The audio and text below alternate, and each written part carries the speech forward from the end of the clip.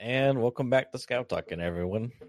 Today's episode, we're going to be discussing a couple leaks from BSG regarding streets, followed by some flashlight bugs and some Tarkov questing in regards to Long Line. I know Gigabeef loves that map. And then finally, we're going to be closing out with a little discussion around Marauders, Cycle, Frontier, the Tarkov clones, if you will. So, Giga, how's it been going for you, man? Been going good. It's been going good. Still trundling along, making my way. Where we'll, as you said, we'll talk about some interchangey stuff later because I feel almost like we had a big session about interchange last wipe. If you remember when I first was tackling this quest, and it was kind of my foray back into happening or playing on interchange properly, kind of later on in the wipe. And it was right near the end of the wipe. I got it literally in the closing days before we had the pre-wipe events and all that kind of stuff, and it was sweaty as hell, and I'd only just got to 45, and it was really tough. I really struggled with it, so that's what I've been up to. I've been building on that previous experience now to try and do that again and a second time, which is kind of interesting. Other than that, I don't know really. I mean, I've been trying to focus on content. I mean, I'm not sure whether I actually said like on the cast, but I've said previously on my stream and to like various people who've asked about like what's coming up, but me and the wife are expecting it at the end of this month, so it's pretty soon, like in a couple of weeks. So I'm kind of trying to backload my content at the minute, like desperately like push stuff out, so I like don't have to be doing anything for a couple of weeks or so. So I'm gonna be taking like a few weeks off stream and that kind of thing. I think we'll probably still be able to do this, but I'm just gonna be spending every waking and unwaking moment with the fam and like taking care of the little ones in the early days. So that's what I'm doing. I'm desperately trying to prepare for the unpreparable. That's my life at the minute. Good for you guys. That's awesome. How's it been going for you? Pretty good. I played a little bit of Tarkov, and I've been checking out the Cycle and a little bit of Marauders, not so much. My boy Salty Mayo convinced me to get stuck back into the Cycle, as they say, and so it's been cool. Okay. I did play Interchange last night, and I do feel like there's a lot more people on Interchange. I know like a couple episodes ago, I felt like there was just not any players on the Interchange. I don't know. It's just like constantly empty raids, which was nice for making money, but now I feel like there's more players, and I think like they're kind of like in that 30 to 40 range, kind of higher up. So I guess maybe it just takes some time for people to catch up or something. I don't know. It's just weird. I just like we just could not find any PvP. I mean, it was kind of nice because like each one of us had to do like the kill quest. I mean, I already had my done. Like my buddy had to do it, and then like just the other night, my other buddy had to do it, so we were doing that. So like, yeah, it was kind of nice. But so yeah, let's talk about the streets pictures that were released. Exactly. So BSG broke their radio silence for, I don't know when it was that they last posted something of merit as opposed to just like retweeting stuff and that kind of thing. We actually got some new pictures. Actually, this was followed up by, well, this comes after the post from Nikita that he posted on his personal Twitter, which was I guess, what is it, like the escape from Tarkov, like splash screen, like the Sturman with the thing, but it's drawn in like MS Paint in like 5 minutes. Yeah. Not really sure what the relevance of this picture is particularly. Maybe it's just kind of a flag of like, I am alive, by the way. Like, we are still here. I don't know, dude. It's just so funny because some people were like trying to decode it. Like, oh my god, what's this mean? This looks like a cross. Does that indicate this and this? And what's the relevance of this to the ongoing crimes and war crimes going on? Just like, what the fuck are you guys on about? I'm pretty positive it's literally just a troll from Nikita. Like, it's just an MS Paint. I think so too. But yeah, I know you're always going to get that. People counting, every brush stroke in Morse code and trying to decode that. This is a number and this must mean, trying to type that in as some secret code in the hideout or whatever. Which is pretty funny. But then that was followed up on the 8th by these extra couple of pictures, which is, more stuff from Streets, which is interesting. I mean, sometimes they post these things randomly, I suppose, but it doesn't give us that much more detail. I know Nice Guy put a video out about these pictures because I know in the past some of the areas that they've shown have then been changed later because Nice Guy and the Sons of Soon, although I guess that meme's kind of gone away a little bit. The Sons of Soon, his community, were piecing together all the pictures that we had, and to be honest, they've done quite a good job, and they know where most of the things are going to be from what we've seen so far. But there were some elements of it that got moved or changed or something. And so I think these pictures basically confirmed that nothing has really changed. There's like the theatre, which is near to the central district. And then I think that's next to the kind of cafeteria area, I believe. But anyway, like Nice Guy's got a good map where there's basically there's two kind of streets that cross over with each other, and then another street that comes off at an angle. At least it's kind of hard to visualize for me. My brain doesn't really work like that. Anyone who's watching my stream will know that my sense of direction is absolutely abysmal, like terrible. It's the worst sense of direction of all time. And so looking at maps like this and then looking at the pictures, I kind of have a loose idea of where the things are supposed to go, but I wouldn't want to stake a bet on me actually getting my way around if I was actually there. Yeah, in game, you know what I mean? Yeah, right there with you. Yeah, and so it's going to be an interesting one. It's funny because the area is pretty big. I saw some people were asking in Nice Guy's comments specifically about how big that area is going to be that he's kind of specced out, and he roughly said that it was something along the lines of 4 interchanges in size, that one piece, which is pretty big. Yeah, it's best. Pretty big. But I guess the main feature of it is that, you've got some cafes and there are quite a few buildings that you can go in.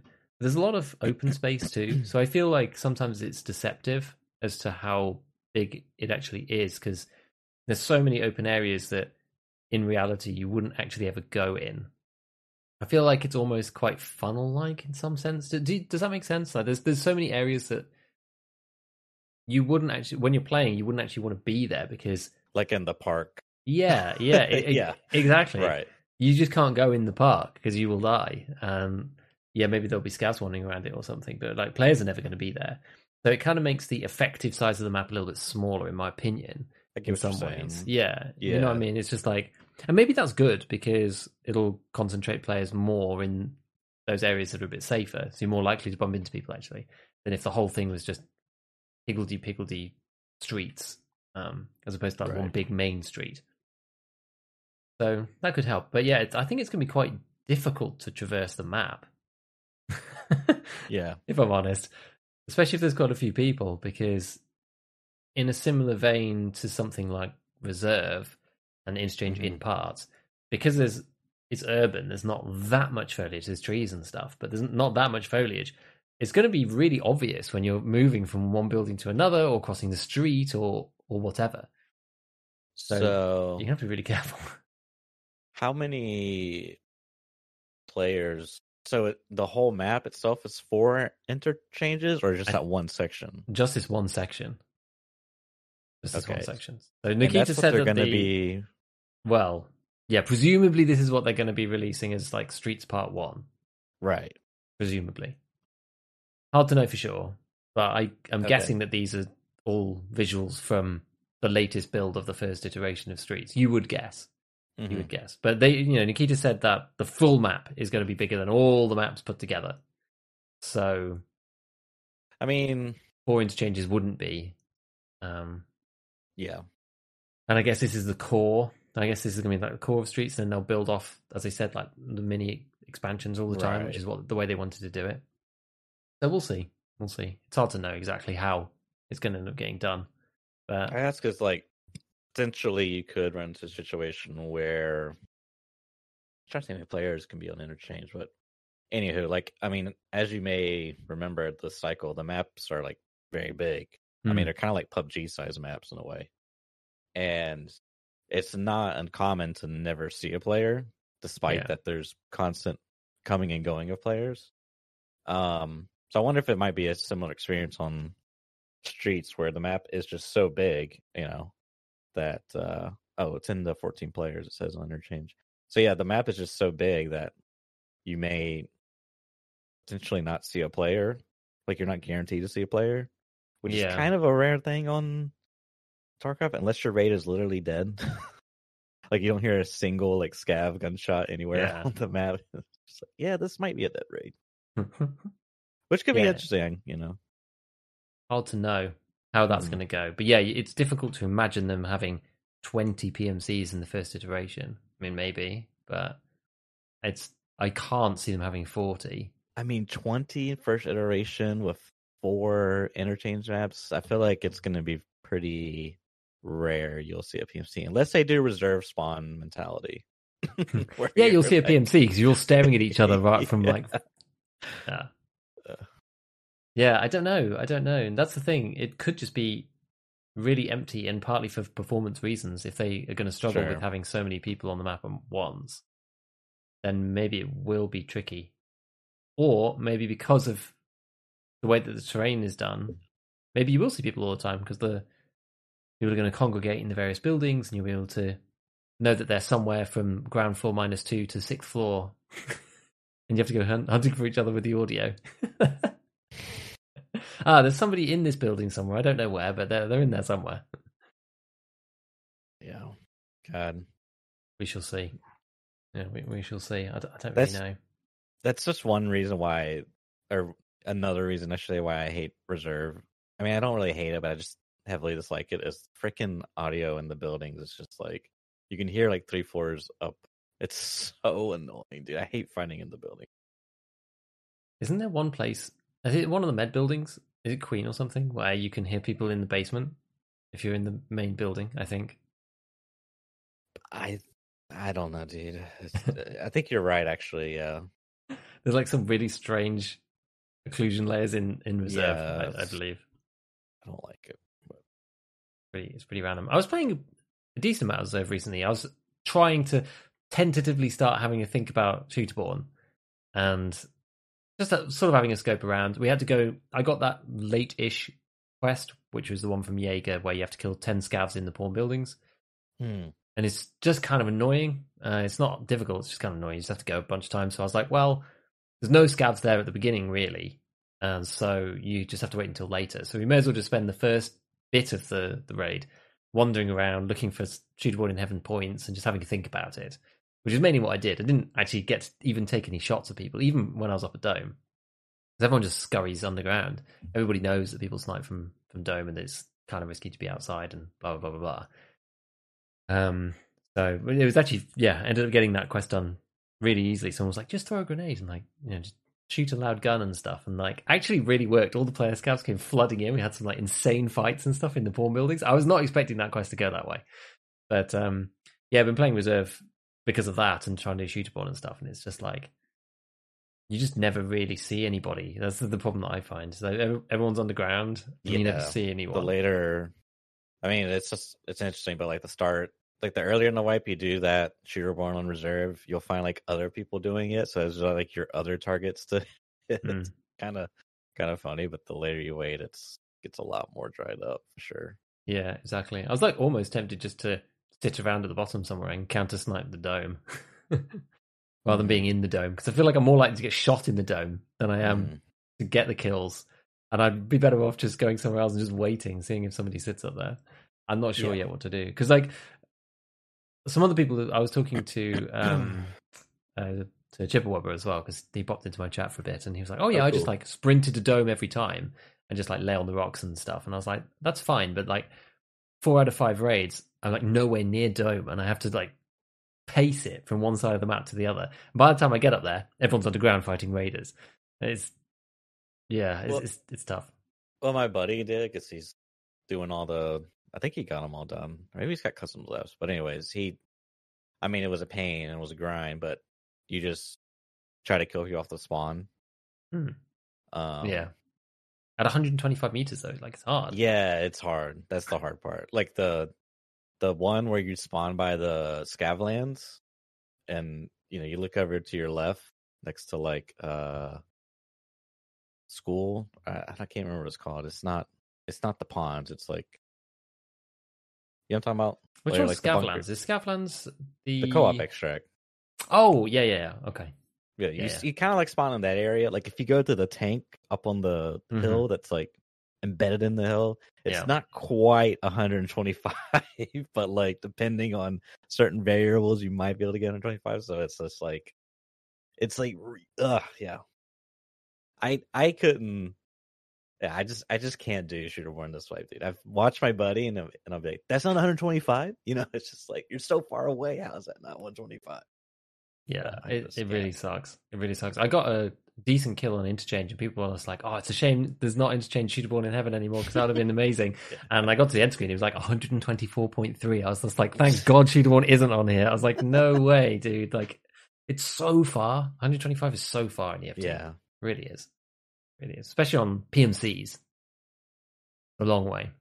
Lighthouse, fine, but right. maps like Reserve and Customs, it's like, right.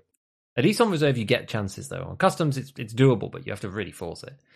Anyway, I'm early stages for that. I haven't really tried in all earnest yet, so I've just been probing the outskirts of it. Once we got the Scav quest done, I just moved on to something else. So I was like, we had some thoughts about it, and then moved on. So yeah, we will see. Don't worry, you still got another 3 months, so no rush. Yeah, exactly. Although I was thinking before, I was just like, I'm basically like not going to be playing for a month, so that's going to kind of cut my like potential Kappa time off. I was like, maybe I'm not going to get it after all. I don't know. We'll see. Yeah, you just wait for the 250-meter streets shooter born in heaven. Yeah, that'll be the good one. That'll be the good one. But yeah, so yeah, I mean, it looks cool. It looks cool. These new screenshots. Yep. I am hoping. I don't know how bad it will be. I think this is the question on everyone's minds, like, how bad will the performance be? Is it going to be truly awful? I was thinking it's possible that it actually might not be that bad. And the reason I say that is because as far as like culling goes, or like, occluding objects when you can't see them, when you're not supposed to see them, basically, like, you're inside a building and this building, across the other map, there's no point for it to be rendered because you just can't possibly see it from whatever angle. Since there is a lot of buildings, like a map like Lighthouse, there's like 2 big mountains you can climb, there's like tree lines. It's like not really easy to occlude a lot of stuff there. Whereas potentially you might be able to occlude a lot of stuff. Like if you remember when Reserve first came out, it was like really poor performance, and then they went through and like did some occlusion updates, I think. And like one side effect that there's like some spots where you could like get into, and if you could lean at just like the right angle, then like the building would like disappear and you could see everyone in the building. But, anyways, it might not be. It might be equal to Lighthouse. It might not be that bad. We'll have to see. I mean, of course, yeah, I don't know. Who knows? I really don't know. We'll see. It's going to be tough. Yeah, it's just those things. Like, I think it kind of depends on how many AIs that they want on the map in the first iteration. Because if it's quite AI light, it might be okay. Because when I play Lighthouse in offline mode without any of the rogues, it plays fine. Yeah. It genuinely plays fine on my computer. Yeah. There's something about the way that the AI is processed in general and how that interacts with like my PC. Like it's something to do with, and I'm CPU locked anyway. I've talked about this before, but something to do with that and the calculations that are required to model those AI. Like even if it's running on the server or whatever, there's something about that causes issues. Yeah. I don't know what it is, but if they produce Streets Part 1 with little AI, I don't know, are they expected to have like 3 bosses on Streets or something? Or are there not any bosses? I can't remember now. For Part 1 or in general? Yeah, for Part 1, are there like not any? Because I know there's supposed to be 4 in total, something like that. There might be 1 based off the size of the map. Yeah. But if they're not there all the time, and if it's not, well, maybe they are there all the time because it's like that. I don't know if it's the car dealership or another one. The problem with the rogues is they're always there, whereas bosses are not always there. So it means most of the time you can, if you've got like a 15% spawn rate or something, then you don't always get punished by the issues. Oh, look at this. I got 45 FPS. I think the bosses are here. I usually get 50 FPS. I mean, I think that used to work on Reserve. And you used to be able to, before they did the updates you were talking about, you used to be able to tell where they were because you just like spun around. And when they went off screen, the FPS used to go up. So you would just like go around like a little like radar. Yeah. Oh, FPS drop. Oh, okay. There we go. Yeah, they're in here. They're in K buildings. It's like so stupid, but I don't think that works anymore. Maybe it does. Actually, I haven't tried. Maybe I should try that again. TMC FPS drop radar. I don't know. Have you ever used Goon Tracker? There's like a couple of these Goon tracking websites. And this is very, very random. Some people swear by it. Some people say it doesn't work. I'm not really sure. All community driven. Exactly. There's no yeah. Yeah. So I just wondered if you used it. Yeah, I don't know. Fair enough. Because I'm thinking like, maybe I will need to go and beat them up at some point if I do finish some of these really lengthy quests. I think like the big lengthy ones is Longline, Insomnia, and Shooterborn. Those are the ones that are going to take forever. Shooterborn in particular. Insomnia I'm not actually that scared about because you can just kind of do it wherever you want. So it's not that bad. It just has to be night. It's fine. Except Factory. Not Factory anymore. So you don't have like the sweaty quad mod Factory fights like you used to. Not the same. But yeah, that's the other one that kind of strikes fear into my heart. I still have to kill, not Knight, I've killed him. I need to kill Bird Eye, who's the one that does terrify me. And Big Pipe, who is probably no harder than Knight, really, I wouldn't have thought. You just have to get lucky and kill him. But anyway, I don't know. I'll have to look into that when I do actually start actively trying to go after them at some point, if I end up getting that far. So we'll see. We will see.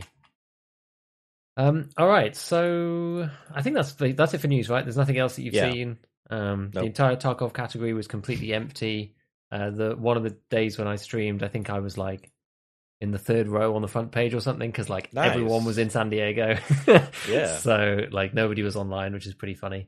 And I was streaming at like a weird time. I think it was like middle of the day EU. I think it was one of those slots. It was just like, there's no one online, and my regular viewerships like put me like really high up because like no one else is here, which is quite funny.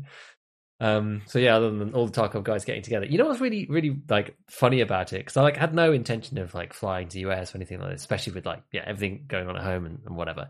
But like seeing the pictures and stuff, I was like actually felt like serious FOMO that I haven't felt in like ages. Like seeing everybody get together and stuff, I was like, oh dude, it'd be so sick to meet the whole community like that. I'm like, man, I did actually feel like I was missing out, even though there wasn't any conceivable way of actually going. I was just like, man, it looks like such a good time. Looks like such a good time. So looking at the pics, it's like, but I think next year it might be in Paris or something. So who knows? Maybe that'll be the time Giga strikes out into the heart of society. Yeah, you need to do it. Put on it's got to be on the bucket list for Tarkov in general. Yeah, if it's in France, then that's fine. You know, it's easy enough to go there from here, so that's okay. Hopefully things should be a bit more stable by then. But yeah, it looked sick. It looked sick. But I think that's the only other thing that happened in Tarkov. The notable thing that no streamers were playing because everybody was basically drinking together in the States, which is pretty funny. So the next thing on the agenda, which I want to talk about, unless you've got anything else pressing, was a interesting flashlight. It's not well. Is it a flashlight bug? I mean, it is a bug, but it's also a hilarious feature. Did you see? Did you see the video that I'm referring to, which is Abney Dude's video about making the what did he even call it? We've had Abney Dude. We've had him on here, haven't we? Mm-hmm. We've had him on the podcast, and it's called his video. I'm actually just going to copy it into chat, but his video is called I created a death ray using this glitch in Tarkov, and it is pretty funny, honestly. I laughed. I thought it was entertaining. And effectively what is happening here, which I'm surprised. I'm always amazed when people find out this random stuff. I know, right? you get a bunch of the big flashlights, you stick them around your gun, and then when you turn them on, which one was it actually? I probably should have written that one down and go and find out which one it was. But what, flashlight or scope or yeah, which flashlight? Because it worked on any of the scopes, as far as I understood it. But there was a particular flashlight that he used. I think he used the Zenit one, the really big ones. Oh, the 2U or whatever. Oh, or did he use the WX2000, the new? Oh yeah, it was that. Ones? That was it. Yeah, it was WX2000. So anyway, so he put like 4 of those on his gun, and then this seems to work with any scope. But I think he was using a Voodoo.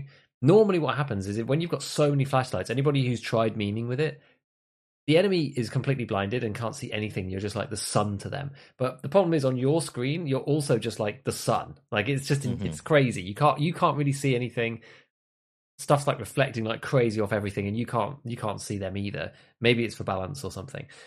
But what he did, which I've never seen, he basically said if you have any thermal of any kind, it doesn't even have to be on the gun. You just ADS with any thermal scope, and then when you look back through the regular scope with the flashlights, you don't get any of the glare, which is insane. But it has to be a scope. It has to be an actual scope, yeah. It can't be like a Valde or something. Or could it be a Valde? Could it be a Valde? I think it can't be a Holo. I think it has to be a picture-in-picture scope. Okay, yeah, okay. So maybe it can. Maybe it can be a Valde then. So it has to be any picture-in-picture scope. And so so you ADS with any thermal, and then you go back to your regular scope, and all the glare's gone, and you can see perfectly. And they're just caught in this just kind of like brighter than the sun, just like beam, and just cannot target you at all. You're like just an orb like this big on their screen. It's actually insane, and it's so funny. He's got a whole bunch of clips where he could have just outright killed people so easily, and he's just like lasering them in the face and then voiping them and stuff, and they like can't even shoot back properly because they don't even know where he is really within the huge orb. It's pretty entertaining. What I quite enjoyed was the little trick of like, oh yeah, well, bringing a thermal in is really expensive, so how do you do this? But well, you use the Torrey Pines like little mini thermal, stick it on the top, ADS once with that, and then just throw it in the bush and just get it back on insurance. So I thought that was really smart. I thought it was super, super cool. So it was like a way of fixing it. I mean, it's a full meme, it's a bug, but it's full meme as well. So I wouldn't. It's not like you're doing anything too bad, honestly. I don't think. Like you give yourself away like crazy. You're basically wearing like a lighthouse beacon on the front of your arms. Oh god, it's funny. It made me laugh anyway. It really made me chuckle. I happened to see, like, I watched that video, and then like a few days later, I happened to see a Landmark video, and he was like playing reserve, and some guy had a shotgun of really bright lights, and he killed him, and he loots it, and he was like, he's like confused what this guy's doing, and then because he had the 155 with the thermal that's built into it, and then a Voodoo on top, it also worked there apparently. And Landmark was really confused, like, how is this possible? And then he tried to like replicate it, and it didn't work. I guess he like messed up one of the steps in the process, or maybe interesting. Maybe he put instead of the Voodoo, he put a Holo on. I think that's what he did, and it wasn't working. But yeah, anywho, because I guess that's what you would want. Right? What's that? You'd want it to work with a Holo, really, because it's that kind of optic, isn't it? Up up close, because flashlights, But there's another bug with flashlights. Shocker, I know. It's not the one where you can see them through walls. I think, CCTL has a video on it, but it has to do with the MPX, and basically because one of the rails can like fit 8+ flashlights or something, there's a bug with that many flashlights being on at once or something, and you can like he doesn't go out how to like replicate it, but I think it's like, if I go into too much detail, I think you can essentially have all 8 on for everyone else and only one flashlight on for you. Oh, I see. So, yeah, like it's kind of busted, but it's only for like the MPX and maybe like one other gun that can fit that many flashlights. But I mean, for the MPX, I mean, I would argue then that's a balancing feature. Then it's it's probably just about fair at that point. I knew that was coming. Dude. I could sense it. If you weren't gonna say it, I was gonna say it. Oh, the poor God. MPX. Oh my God, that gun really is just I just haven't seen any of them. I've seen no 9mm. I wouldn't mind trying it now that they've like reduced the recoil on the SMGs. I mean, I don't recall exactly all the stuff they reduced. I mean, all I saw is they reduced the ump, and then I was like, okay, well then the ump's just even better now. So it's like, what's the point? But yeah, it'd be interesting to try. I used the STM9 on custom as like just a main gun, and I had like a little bit. Or no, I think I ran out of like AP 6.3. I didn't want to buy any. It's like AP that like I found or got off players probably. And so I was like, I'll use some rip ammo. It was actually pretty freaking good, dude. I was kind of blown away. Like, really? I absolutely destroyed people with it. Yeah. I was like, dude. I mean, I'm more so on the rip ammo side, but the part that was really freaking good. But yeah, I just have such a soft spot for the STM, dude. It's like, it's so like, it's like no recoil, pure headshots. It's like playing Quake or something. Yeah, it's just like, I don't know. It's just something about just like, I mean, I'm no Will or Z by any means. Like the watching him play is just like, he's like, bunny hopping, jumping, and then like from side to side, and he gets like the hip fire air shot across like 100 meters on the guy in the head, and he's like, "Oh, I hit that." I'm just like, "What? You hit that?" It's like, this guy is insane. But yeah, it is nuts. It is. There was a clip actually recently, and I think it was on Twitter. I think it was a Smitty clip, and he's underground on reserve, and he was just like, "I don't even know what's going on anymore." It's actually epic. I might post it in this Capital Discord. I'll write it down so I remember to. But yeah, it's basically like he's underground on reserve, and he's got some like random gun. I can't remember what it is. It's not like a P90, but it's like some kind of SMG, I think. But there's like two PMCs in front, and there's like a raider like running past, like as he's killing these guys. There's like raider running here. He's like turns around. There's like another PMC leaning. He like runs forward. He's like chasing after this other guy who's like running up one of the rounds. Tries to fire because he's shot so much. He gets misfire because it's like his gun's like basically aflame at this point, and he's like, no, and the whole thing's just total chaos. It's like actual like one of the most chaotic Tarkov clips I've ever seen. Those kind of moments are just so good. They're so good. Yeah, I don't know. Like maybe it's worth having a little gander back on some of these things, especially with like PvP. Because PvP is not actually that bad. I'm not sure if I could rip round, but PvP is not terrible, Yeah, I mean, 50 and 39, like solid. It's like it's nearly as good as BT. Yeah, I mean it is pretty good, but the craft is like at that point, I just rather use like it's just you can't really justify it in that sense. No, I agree. You can't justify it, but it is fun.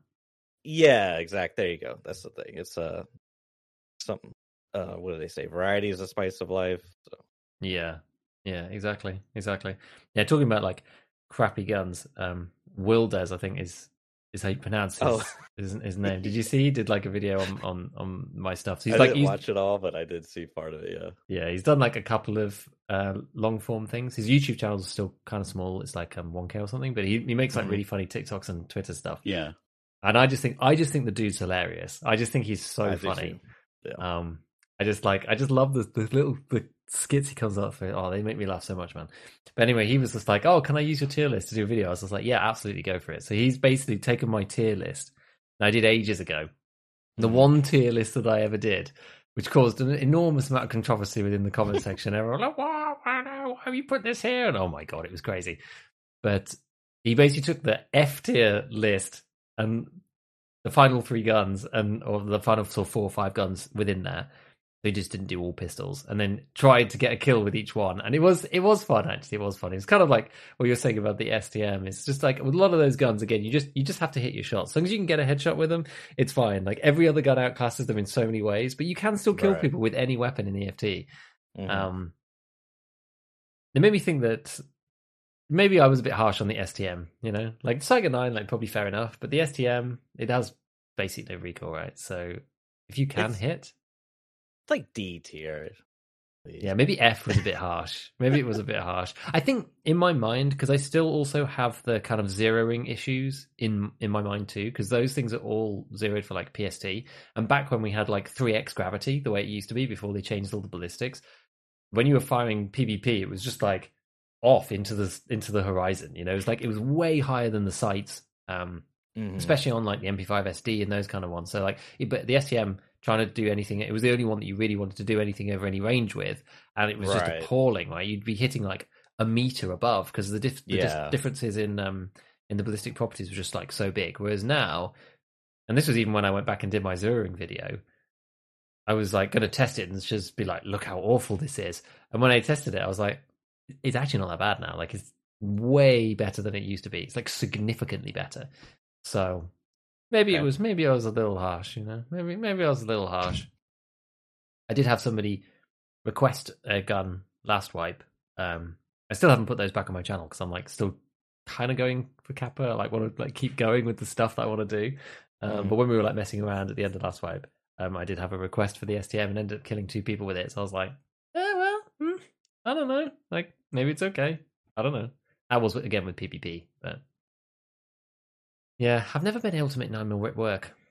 I've never been able to get it to work. I mean, back in the Vector days, that's all anyone was using. You remember that? That was I kind of liked it, but at the same time, it was like, I mean, 9mm Vector with a drum and rip that still functions now. Yeah, well, I meant like more so the AP. Like, I mean, dude, it was crazy. Like, literally, everyone got to like level. I don't even remember, like, because what skier is it? Level. What skier 3 was it? No, it's skier 2. Oh, before they changed it, yeah. Like right when it first came out, dude. Literally, customs lobbies was like everyone with a Vector, like the 30-round. Maybe it wasn't even the 30-round mags. Maybe they were still using like. But everyone's using like PST GZH in their vectors, and it was so great because it was like your armor actually did something, and everyone was trying to get each other headshots, And if you had like a face shield, you were just like, dude, I'm like Giga Chen right now. But it's like literally like day 2 or 3 of the wipe, It's yeah. I kind of liked it, but yeah, it was kind of fun. And then when it started moving up into the other stuff, then it just like broke everything. And when you could buy PvP, people just had like 3,000 of it, and it was super broken because it was so good in the Vector specifically because the Vector had like no recoil at all, and no matter what you were wearing, you just got completely drilled by this stuff. You could shred people. Yeah, your armor was just like just gone, and you were dead because it had double the fire rate of an AK pretty much. Yeah. And any headshots you were going to die to. So yeah, it was nutty. It was nutty, but yeah, that was kind of where the systematic dismantling of 9mm happened within EFT. That was the time. Like that was sort of my vibe, right? The MP5 SD with PvP ammo was perfect. I loved it. Like before 1212 recoil, like the MP5 SD was like super low recoil. It was like 36 or something from the trader, really low, which is insane. Yeah. PvP had come out, but the Vector hadn't, so it was really good. But not everybody was using it. It wasn't like super meta, but you had this like suppressed gun that you could buy, and there was the Peacekeeper one. The thing that always made it so good, and I think this is still the same to this day, but just no one uses it now. Like the Peacekeeper version is a lot cheaper than if you just build it with the parts. So you buy the pre-built one from him. It can't even take a handguard. I think it ends up costing. I might even go and check out how much it is because I haven't looked at that gun for so long. But it was something along the lines of 65k, something like that. All in, you don't need to do anything to it. Just add a sight on it, and it's already suppressed. You can fit some decent rounds in. It's 800 RPM, so it's fine. And yeah, like super quiet. Feels super operator as well. Like it feels great, which is one of the things that normally comes lower down the list for me, but that's it feels sick. The MP5 SD's got a certain vibe to it. It's just real nice. So I do miss that a bit. I do miss that. One of my favorite guns in Tarkov that I never use. So flashlights, and their various problems. I guess that these things will probably get fixed. I would have thought. At Hmm. some point, they'll go into the long list of various things. They're kind of like niche issues, though, aren't they? So Yeah. have a quick look at old Peacekeeper. I think it's Peacekeeper 2, and you have to do scrap metal. I remember doing that in a video that Yeah. I made about the MP5 SD. So it's $571, dude. It's so cheap, so cheap. If you're like selling info items to get dollars, then that's gonna cost approximately. It's about 50K. Hmm. So insanely cheap. Yeah. It is. I mean, it But could yeah, be like something to think about early wipe if you get there like really quick for some reason. I don't know.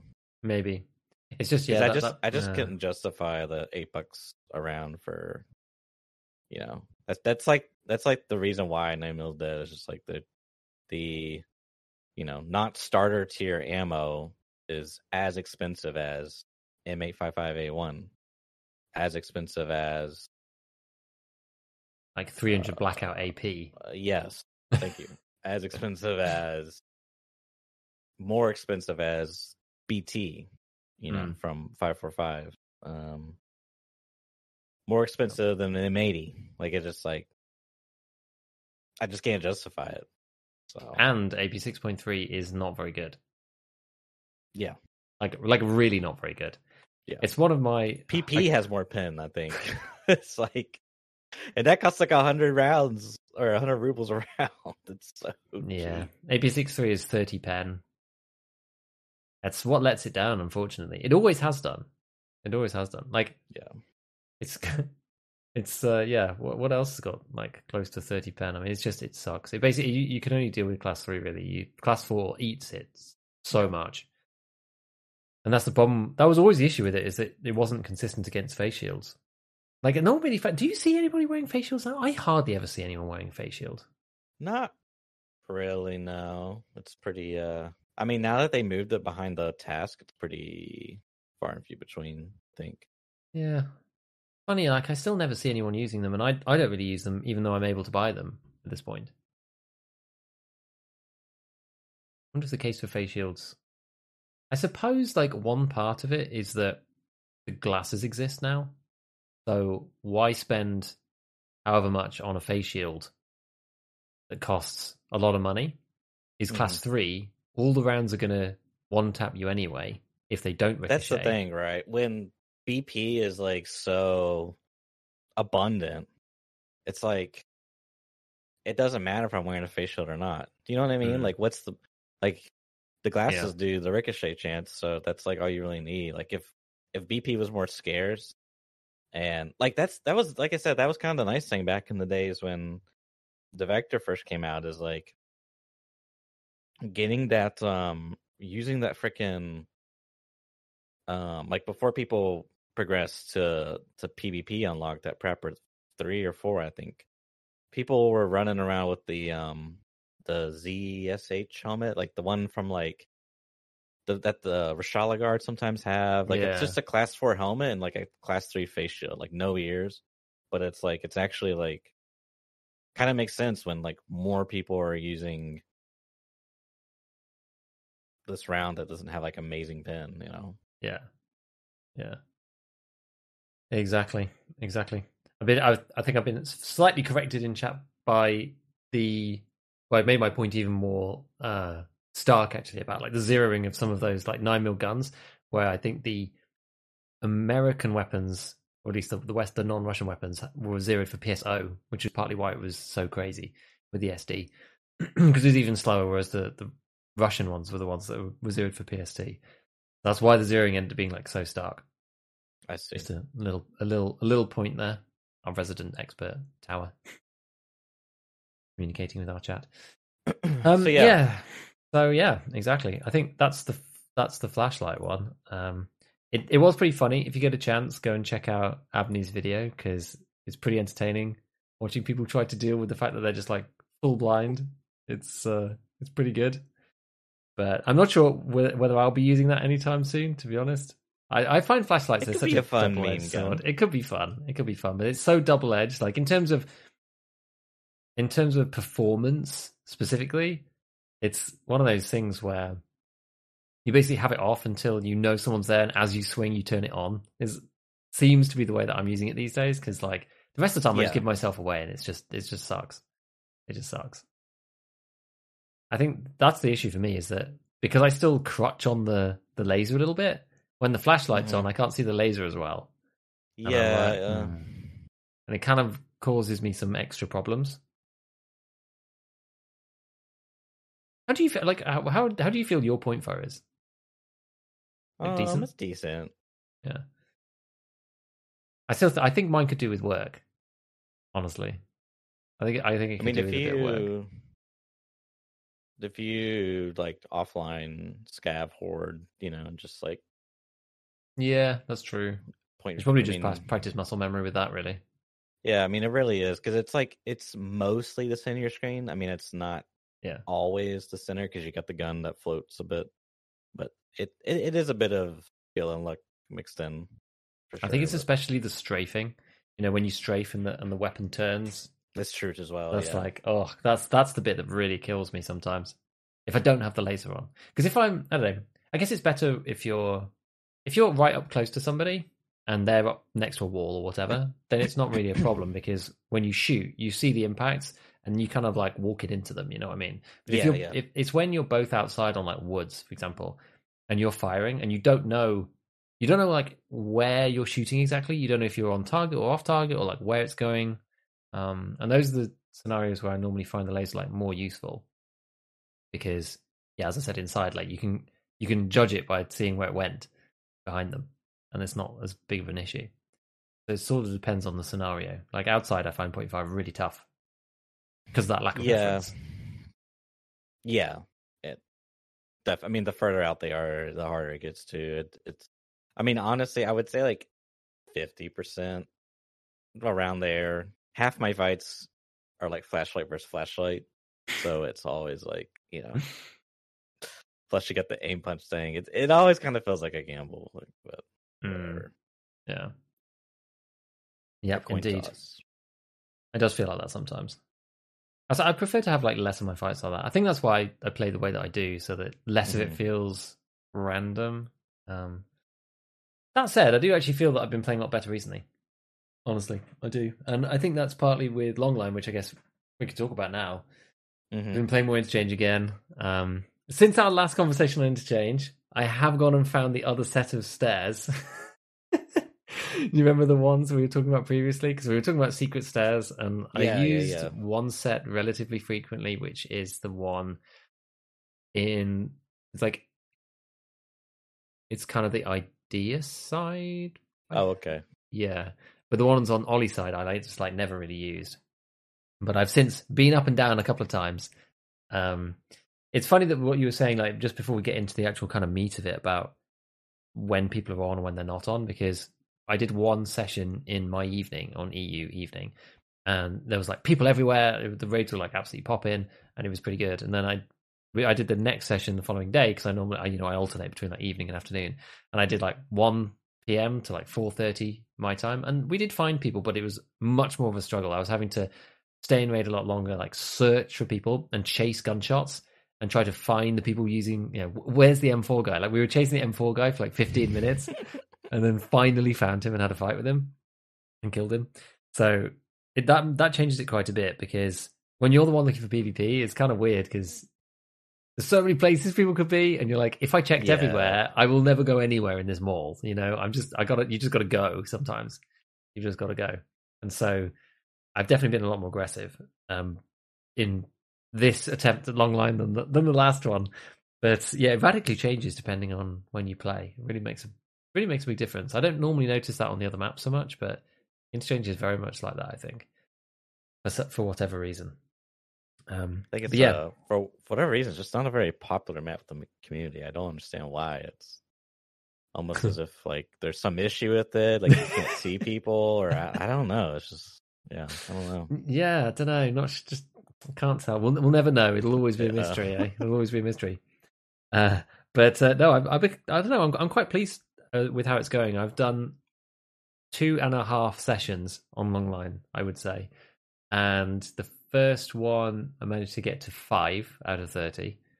The second one we got 4 kills, get up to 9, and then just now, just before this cast, because we're doing this for everybody who's listening elsewhere, we've done this on the Monday rather than on Friday because I was a bit ill. And so I did an hour beforehand and played 2 interchange raids, killed 2 people in both of those raids, which was good. Survived in one, didn't in the other. So, but that gave me another 4. So we're now at like 13 out of 30. I'm like, oh, we're nearly halfway there. This is surprising, and it's surprising how quickly it's going. And I just feel that building on the conversation that we had last time, and then coming back to interchange again, slightly earlier in the wipe with probably better guns and also just me playing more helps a little bit too. I'm starting to build up my confidence on that map a lot more. I really am. I think it's part of the issues for me was just like getting in the mall in a way that made sense, and I had a plan of like where I wanted to go once I was there. Because half the time, like especially if you spawn over by, let's say, railway side, you've got such a huge amount of ground to cover. And other spawn points can potentially fight you. And I'm like, I don't want to fight anybody until I'm inside, right? Because it's a waste of time. But then it's like, well, where do you go? Do you go in the underground car park? Do you go up the escalators? Like, I feel like I'm slowly figuring things out. I pretty much never go into the center itself, like straight up the escalators. Mm-hmm. I almost always go into the car park first and then move up through one of the ways. Sometimes we just end up with fights. I've been fighting around the killer ramp a lot, and that's got its own kind of like weird thing. It's popular like the legacy of Killer, even though he's not there anymore. I mean, it's an easy route into the mall, mm-hmm. but it's got its own kind of like marked room used to be great, and so everyone goes to dorms. And now because everyone went to dorms, now everybody just goes to dorms regardless of whether dorms is good or not. It's got that kind of vibe to it as well. It's like, it's where everyone used to go for Killer. And now Killer's all over the place, but it's still where everybody goes because that's where everybody's been going forever. Which has is quite such funny. A legacy of a hot spot that it's just like the spot there is still like warm to the touch, you know. It's there's still activity even though there's no killer there. Exactly, even though there's no killer there, like people don't really go to Kibber that often. Like it's pretty funny that so many people are around there. So I've had some interesting fights in that bit. I very rarely go up through the hole actually, and some of the scariest moments have been like I know that there's people down in the car park and I'm up above the ramp and I'm just like I don't know how I can even approach this. Hard. Like going down the ramp, I'm on the crossroads above. The people could be above me. They could be anywhere along on my line as well, like in like Rasmussen or like even further down where you do the quest. And then when I get into the car park, they could literally be anywhere across all of these angles. So I'm just like, no, I'm not going to do that. And the other place that I've kind of got a bit better, I think, is Goshan. There are still people going through Goshan here and there, and it's got enough because there's enough shelving and it's kind of random enough, like higgledy piggledy enough. You can get out of the way. Is that very British? I've never heard that before. You've never heard that phrase before? You've never heard the phrase higgledy piggledy? No. Oh right. Must be a proper Britishism. Yeah, must be. I do like it when those appear. It is good. What did I say? Oh, I can't remember. There's some American accused me one time. The Goshan shells. Yeah, I was thinking about an American accusing me one time of saying the most British thing ever, and I can't remember what it was now. If it pops into my head, I'll say. But yeah, because there's so many around in that area, you can see somebody and peek back and then run around or sprint, and you can escape if you want to. It gives you the same I'm in a forest feel in terms of cover because there's not foliage or trees, but there are so many shelves that you can weave and weave and weave between. They don't know where you are, and you can loop around and come in from another angle and stuff. It's got that vibe to it. Whereas that's what normally kills me about interchange is I see somebody and they're down this incredibly long corridor with no cover. Okay, well I can wheel through the rest of the mall, but like that's not really the point. You know, it's I'm probably just going to end up going so wide I run into somebody else. So that's that's actually been working pretty well as well. The only thing that I've kind of like not really been doing is going to try and loot at the same time. Like I don't know whether you think that's a good idea or not. Like actually going into the tech stores, I feel like I'm more prey if I go in there. Like people are, I feel like the eyes are like waiting for people to go into these areas, and I've sort of avoided them for now. But maybe that's my paranoia, as opposed to anything else. I'm not sure. As my buddy said when I asked him, like, well, why loot? Because he's basically said that he'll just play interchange till the wipe ends. And I'm just like, you madman, you just want me. I just can't fathom that. But because he's got like a few more quests and he's got capo. But Okay. so I'm like, yeah, why loot? And he's like, it's something to do. Like, yeah, I guess. So, like, if you want something to do, you can just go in and press F on a few items. Because I'm assuming you don't need the cash, But yeah, that's the thing. It's like I don't really need the money. Especially recently, I'm not really sure what happened. I think it was just I had a few other things I needed to buy, like a week or two, well, maybe a couple of weeks ago. Yeah, probably a couple of weeks ago, which was like Red Rebel and a few other like random items that I needed to buy. It was quest keys. That was it. I kept scalping myself for quest keys, paying like nearly $1 for like random keys. And once I stopped buying all of those, the money's just kind of, and I had like a streak of not really dying that much as well. I know, crazy, right? And the money just started like flooding in, even though I wasn't doing that much looting. So I've ended up just floating up to about 24 mil, and on that basis, just like, well, I still get some stuff when I go into interchange, but it's just like random crap. Like I'm not going to Ultramed or anything. I'm not going to Techlight like within the first 3 minutes and looking for stuff. I mean, if there was anywhere to go, like where do you think is actually decent to go now? Because like most of the places, by all reckoning from the community, are just not really that good. I was looking at Ultramed earlier with someone in chat, and it was the key was like 120k or whatever, which shows you how much people value it now. Slash, wow, everyone who wants one's got one. But yeah, I mean, it's peanuts, right? dude, it used to be so expensive, and like every almost every raid was like a Ledix or a defibrillator. Like it was so, and like literally every raid, all the action was up top at Techlight, and yeah, that's hilarious. Yeah. You want to know where to go for like what? For like loot or for Yeah, for PvP loot, or? like if I'm in there anyway, then like why not? Yeah, you could buy one for 110 Ultramed storage. Nuts. I mean the spots that we like to hit is there's like a like kind of how I think of it is like the idea and Ollie and like the front of Ultra Med.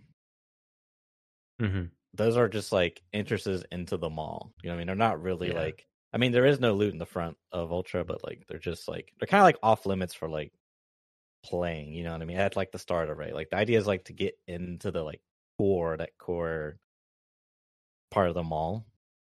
But on the idea side, there's like trends where it's like really dark, right? And you like keep going past, and then you got Emercom, Mm-hmm. the Yeah. quest worm. Like to the right of that, there's the what I call the dark store, which is just like it's across from Blue Stars, the room with the blue lights. You know what Oh I'm talking yeah. about? Yeah. Yeah. It's like it's so obscure I didn't know about it for the longest time playing Interchange.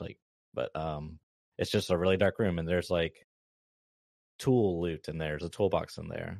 That's like I like always check that. Like no one really checks it, but then you go back towards Emercom, and like across from Emercom, there's what we call TTS. I think like on somewhere on the wall, there's a thing that says like TTS, but it's got tech loot on the shelves. There's like a duffel bag, there's a toolbox, and sometimes there's like some loose loot on the back, but whatever. Then you go towards like the center of the mall, and across from Mantis, Mantis is that one little medical store. Yeah. There's German, which is the really dark wooden floor Yeah. room that's got like, tech stuff as well. Beside that, there's Voyage, which is like, in between Costin, and German, it's Voyage, which has got like 2 jackets, which is like kind of meh. I don't think I ever go in Voyage ever. Yeah, I mean it's just like a in between loot thing. You hit the 2 jackets, you maybe hit the weapons crate, and then you go to German, and then you go to Mantis. If you want, you can go Brutal. Brutal's got some loose loot in a toolbox. And then you go towards the Hole, which is like kind of where, like that's kind of the idea is like if you spawn on Railway, you go through Idea towards Trends, hit the Dark Room, hit the TTS, hit the Voyage, hit the German, hit the Mantis, hit the Brutal, and then like by that time, if you haven't, like you've probably heard shots, and they're probably either at Goshen or they're at like Rasmussen, like on the Ollie side. You know what I mean? Because like, yeah, I don't know. That's just like kind of how, and you do like the same for the opposite side. And by the time, if you spawn Ollie, you hit Texaco, you hit Raz, you go past the Hole, you hit Brutal, you hit Mantis, you hit German, you hit Voyage. By that time, there's probably someone on the TTS story. It's just like kind of how, I mean, at least how it works with like SJ6 involved, as far as like, that's kind of how I like to play, or we like to play. We just like pop the stems, sprint, hit the store to the other side, and then by that time, like PvP is like we're hearing shots for like deciphering where to go and stuff. But do you SJ6 into them all every raid? I've been lazy. I haven't been SJ6 at all. But when I'm like, yeah, every raid, you do it. Yeah. Interesting. No, it's nice. good. Yeah. It's just, I mean, it's like you don't even get to use the full benefit of the SJ, but like you get into the mall. Like no one really wants to fight outside of the mall, particularly. At least none of us do, because like while it is possible you can fight people off the spawns like such, I just find that people prefer to fight in the mall on both sides. I guess you're kind of like in and looting already, as opposed to like messing around outside while everyone else is in. Yeah, because there's no loot, stuff. right? Yeah. You know what I mean? It's like, and sometimes you end up fighting a guy outside, and then, the other guy on like just running into the mall, he hears shots and nades going off, is like, oh, I guess I'll like camp. Because that's the crappy thing too, is like some spawns you can, this is true for like Idea and Ollie especially, is like you get like the closer spawn to like the front entrances of those, and you could technically like go in, like people do this all the time in like Ollie Garage, is like they'll spawn like right outside of it, they'll run in, and then the corner where like there's a van and a blue tarp, they'll sit there and camp, and then people are running from like highway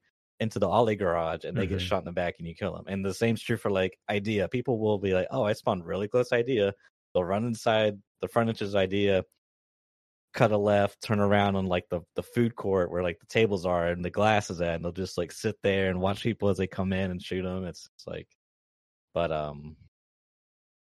yeah, that's kind of, yeah, those spawns are they're kind of rough a little bit. I got ambushed one time by like 3 people who did that in Idea, and somehow I managed to survive, and they killed one of them. And this was last wipe when I had the Scar Age, and I just kind of came around the corner, and there was just like 3 guys at the top of the Idea staircase. Oh no! It's just like full auto, just like M62 just going crazy up the staircase. It was nuts. Just like back off around the corner and just somehow managed to survive. It was insane.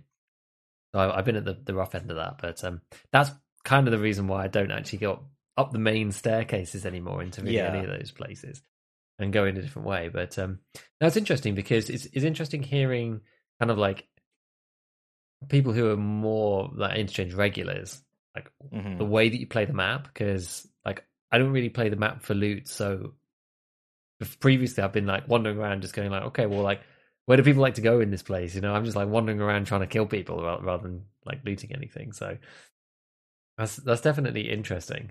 I mean, I wonder whether it's even worth doing a bit of a like SJ6, go and do some looting, whatever, myself as well, to just kind of like be in that like vibe of PvP. And one thing that kind of struck a chord with me when you're talking about it is that if you're making this pathway through the center of the map, because I'm literally looking at the map at the moment, you like bust in to the center and then like move down through the. You're pretty much moving down through the middle. It's got a vibe that I usually like to do on other maps where you go somewhere very central because then you can hear the shots from like everywhere and you Yeah. know kind of what's happening around the whole map. Because if you're in the middle, you can hear Goshan, Ollie, Idea, and then you can build a better picture of the map. It's why I like to sit around power station a lot of the time on Shoreline, especially if I don't have anywhere specific that I need to go, like right that there and then. I'll normally go power station between power station and resort. You can kind of judge like where people are, hear people at weather station, hear people in the villas. The only place you can't really hear is Pier. You can definitely hear people down at Gas. So that makes sense, and I can see where you'd want to do that. Do you ever? What do you find is like the split between people playing like above versus below? Because I was encouraged to go to the second floor a bit more, and I have been, and I've actually had some fights up there, which is interesting. But anytime I've tried to be upstairs and like use that to shoot downstairs, I've just like never seen anybody. Yeah, Just that's kind of the thing. It's like what's weird about Interchange is like, I mean, it's such a big map that like kind of fights can happen anywhere, but I don't know, like it's just you'll kind of never know where fights are gonna break out, but like it's very possible that the Tech Light side is like a good contender, which is the second floor on Ollie's side. It just like you got the Ultra, the Tech Light store, it's got decent loot, and then there's like Killa that's like kind of in that area because he can spawn in like red stars like the theater, so like you kind of have like a little bit of a hotspot there, and then like down below you also have a hotspot which is the furniture slash Texco slash Ollie, because people are coming, like the way the spawns work, there's like good spawns, there's bad spawns, so like the good spawns basically get to gatekeep the bad spawns, like whether they want to or not. Like you may go and be like, oh yeah, I'm gonna loot Texco. Oh yeah, I'm first. Like this is great. And all of a sudden you hear running behind you, like they're coming up the Ollie stairs, and it's like, well, I have to fight now, you know? It's yeah. like, so it's kind of inevitable. And that's kind of thing is like if you're like, I don't know, I don't really get into a lot of combat upstairs. It does happen. But I don't generally like going upstairs because there's not a lot of condensed loot. That's like the thing about that route, Sonya, is like the loot, like you literally move from like one loot location to another loose loot location. So it's like really just like boom, boom, boom, boom. Yeah. I mean, when I was leveling strength and endurance last swipe, that was the route I did. I just literally like hit like half the route and then go to Goshen and take backpack list and extract, and in and out in 7 minutes. If I kill a scav, I can get out even quicker. You know what I mean? It's just like, but yeah, I don't know. I find most like, I don't know if it's just like this wipe or like because of all the changes, but a lot of the PvP happens, especially since the Ultra got nerfed so hard. I find it happens like in the first floor or like closer towards the Ollie side. Like Idea side doesn't really get a lot of action. Yeah. But and I think it's because the hole in the floor kind of like that's like an extra pathway on that side of the map. You know what I mean? Because like you could, like if you spawn Ollie, you could just go in the garages and just go up straight the hole. Yeah. Or you could go, and this is true for like the front of Ollie, Emercom or Railway, could like just go up the hole instead of going up, the back docks or the front of the Ollie store. I don't know. Yeah, it's definitely a tricky map. It's a tricky map. There's just like so much going on there. You were saying about how like everybody's had to go and kill Killer. Like, what was your guys' strategy for doing that? You just like go everywhere, like visit Go everywhere. everywhere. Yeah, because the bosses have such a low spawn rate that not checking a spot just feels like you're shooting yourself in the foot. You know what I mean? Yeah. The most recent one we found, we ran up Idea, and I guess my buddy was lagging behind. He happened to like aggro Killa down in the Idea garages. I was like, oh crap, it's Killa, it's Killa. And he starts running up the idea stairs to be like, hurry, get over here, he's chasing me. And so like, because apparently they have been like hunting him all day, and like my buddy died like twice to Killa or something, and it was just like this, yeah.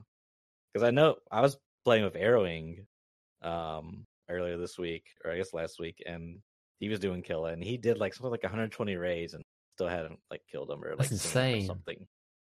Yeah, and he happened to check. We were split because I was cutting on power because I was like, oh yeah, another raid we didn't find Killa, and he happened to see Killa in the Red Star room on 2nd floor, and he happened to get him. So I was like really happy for him. I was like, because I was like, oh crap, I'm nowhere near. Like I can't like be a meat shield or anything for him. Yeah.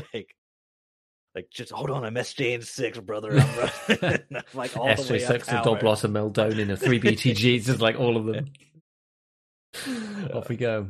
Yeah, no, I haven't killed him either. So I was hoping that doing long line, I'll see him at least once. I've not really. I don't think I've even heard him yet fighting anybody or anything like that. So we'll see. We're nearly halfway through.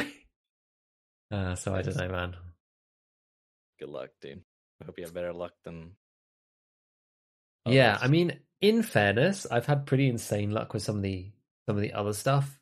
Like I finished the guide in one go without getting into any real fights or anything, and just finished that. Gluhar, because he doesn't require an item, I ran into him by accident in reserve, like really early on in the wipe, and he was the very front guy, and I killed him, and then got killed by his follower. So that quest could just got completed. It was like 2 days after I got given the quest or something, and it was just like, oh well, that one's done, okay. And then it took me a bit of time to do Reshala and his guards. It took me ages to find the guards, and I managed to fluff it up a few times as well. I killed one of them. There was a player who it was like honestly the most ridiculous situation in Dorms 2. The player like killed himself with his own grenade. I thought he was in the bathroom on the tiles, but then it was Reshala and another guard. And so I pushed them in a way that you would push an individual player, and ran into literally just like face planted into these two AIs simultaneously, and just like I killed Reshala and died to the guard. But I'd already killed Reshala. I already had the TT. I was doing the guards quest, so I was like, no, I didn't need to kill Reshala. It's so annoying. But I'm going to find them again to kill like 2 more, which really sucked. But I went to go and do Sturman the other day. I was like, oh well, let's just go and see if we can do Sturman. Like we'll go down, we'll just have a look, and maybe we can do Shooterborn or whatever. And I took like the what is it, the G28. I took the G28 with me. I was like, let's just try this. Very, very first raid, like here's Sturman, run into the camp, kill the 2 bodyguards, kill Sturman, grab the thing, and out we go. Literally 1 raid, done, finished. Okay, now Sturman's done. All right, next one. Which was insane.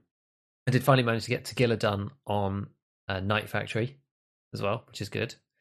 I was kind of struggling in Day Factory just because you end up in so much PvP, but Night Factory now is so not sweaty because of the lack of Insomnia on there.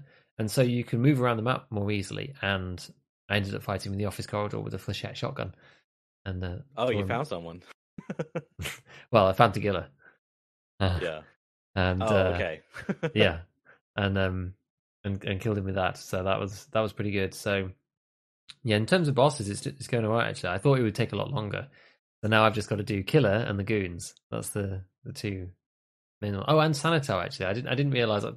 I thought Sanitar wasn't required because it says it's not required on the wiki for Kappa, but it turns out it is, because you need to do Terror Group employee afterwards, and the kill Sanitar quest is multiple choice, because you can technically do the therapist one where you hand in all the ridiculous labs cards, find in raid, and apparently no multiple choice quests say required for Kappa, because you don't have to do it for Kappa. It's like you have to do one or the other. But it's the Terror Group employee one that's like that you have to do. So you have to kill Sanitar or do that other quest first before getting this other one. So I do actually need to do it. And I got given that. I think it's that one is behind another quest. I can't remember whether it's behind Reshala Guards or something, because most of them have like flattened out now. It gives you just like the fan of all the different quests simultaneously. But I think Sanitar's one's still behind another one. And I killed Sanitar like 3 hours before getting that quest. So I was like, no, it was just random. So I got to go and kill him again, which is really, really painful. And Sanitar's one that I've not really hunted, so maybe it'll be interesting. I don't know. We'll see. But yeah, this Killer one, I'm just not looking forward to it because of the whole RNG. It's crazy. Yeah. Like he can be anywhere, and it's a 20% spawn chance, and Is it really 20? It it's doesn't feel 20. like 20. I know, but it's 20% to be anywhere, and so it's like, how many people Yeah. did you say could be I on the mean, exchange? Up to like 14 or something. It's like yeah, 12 to 14 or something. anyone can run into him. Like some of them are going to kill Yeah. him. Like, And I mean, honestly, like me personally, I kind of like that he's not so rampant because the boss AI can either be like complete literal bot, like the derogatory terminology, or completely cracked out of his mind. hmm. So it's kind of been nice, actually. Like I've kind of liked it since I'm already done with my kill stuff. Not that I really cared. Yeah. It was nice to get the XP boost, but yeah. Yeah, exactly. We're gonna have to see. Maybe it'll become a problem, but still got to finish the main quest, so that's okay. I've basically just been surviving on M61 guns. It's really been Oh yeah. my staple now. Well, see, what's crazy, and this is like, this makes me like semi frustrated. Is Killa has like, is it 70 head HP? Yeah, it's 70 head HP. Yeah. So, and M61, I think it's just under. That's 70 damage. 70 damage, yeah. So you probably So if you're, won't yeah, one you shot won't. him through the visor. Right. Yeah. There's like, I think the You'll one shot him on the SVD. top, but not through the visor.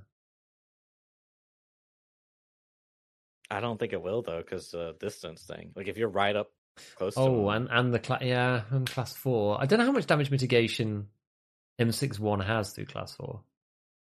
No. Maybe just the drop off. Yeah, the helmet itself's class 5, and then the visor's class 6. I'm pretty sure the helmet's class 4. Well, either way, it doesn't really matter because the damage loses round as soon as it leaves the This is true. So you're gonna do 69 damage. So you just can't one tap them, right? So the other option that I've done is the SVD, because the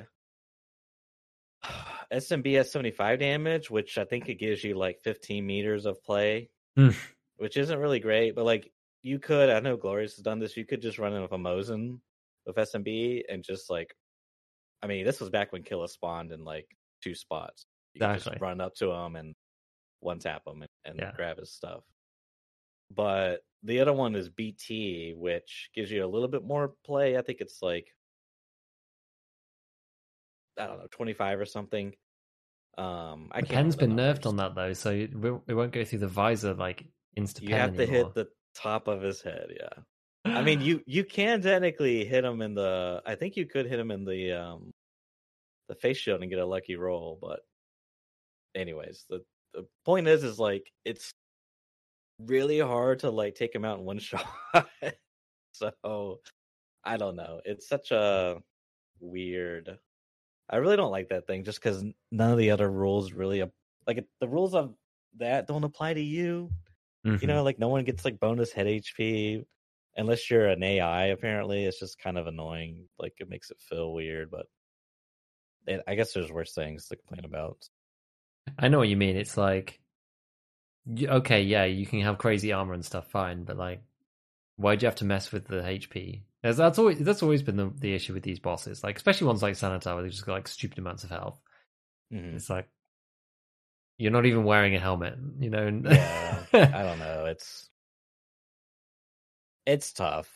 So it is what it is. Exactly, it is what it is. So yeah, we'll see, dude. We'll see. But I've been enjoying all the guns in that particular range. Like I just did a vid on the RSAS, which has been really nice. Like the SR is really good. G28 not that bad either, really. It's like M1A is still not my favorite. Still not my favorite gun. I've never been a big M1A fan, but G36. G36. Well, I actually killed Sanitar with the G36. Amazingly. That was actually because I was doing something else. I was just doing something random. I was like having to plant something or go take something or survive or what. I can't remember what it was. And I bumped into him with it and ended up killing him with the G36 with 5501, amazingly. Of all the guns. But I was using it last night on Interchange, and I probably spent like 30 or 40 rounds trying to kill an AI scab. Like I couldn't miss the one tap, try to like hit him again, kept missing, try to like spray, just missed everything. It was like it was pretty rough. yeah, it's bad. It is bad. I was using one for a little bit. I think it's just because I was either testing out or I think I had it and I was like, I don't want to just sell it to the trader. It feels bad. Right. I want to use the guns that I've got in my stash. Like, and I ended up just selling it and using a Scarwell instead. There was like a situation where I didn't die, but I missed a kill on a player and I was like, if I had the Scarwell, I actually think I would have won, or like I would have killed him. Whereas like he got away because I was using the G36. I was like, it's actually really irritating. Like the Scarwell feels so good in comparison, and it's just G36 just really outclassed. It really is. But yeah, no, all these guns are pretty cool. Like I might put something together on the G28 because it's like it's kind of neat. One thing I didn't realize is like how light it is. Like it's really light. So it's expensive because you can only do that keycard barter for it or pay like 300k rubles for like the one with the ridiculous scope and all this stuff. But it's one of the lightest platforms. Like it's even lighter than the SR, which is kind of cool. And, it's not the best in terms of like hidden stats necessarily, like convergence, whatever. It's like slightly better than the M1A, but not as good as the SR and the RSAS. Like the RSAS is like convergence is so crazy, man. And that's what makes the gun feel so good. Oh, it's amazing. It's amazing. It's just like it's like it's faster than the SR. It's nuts.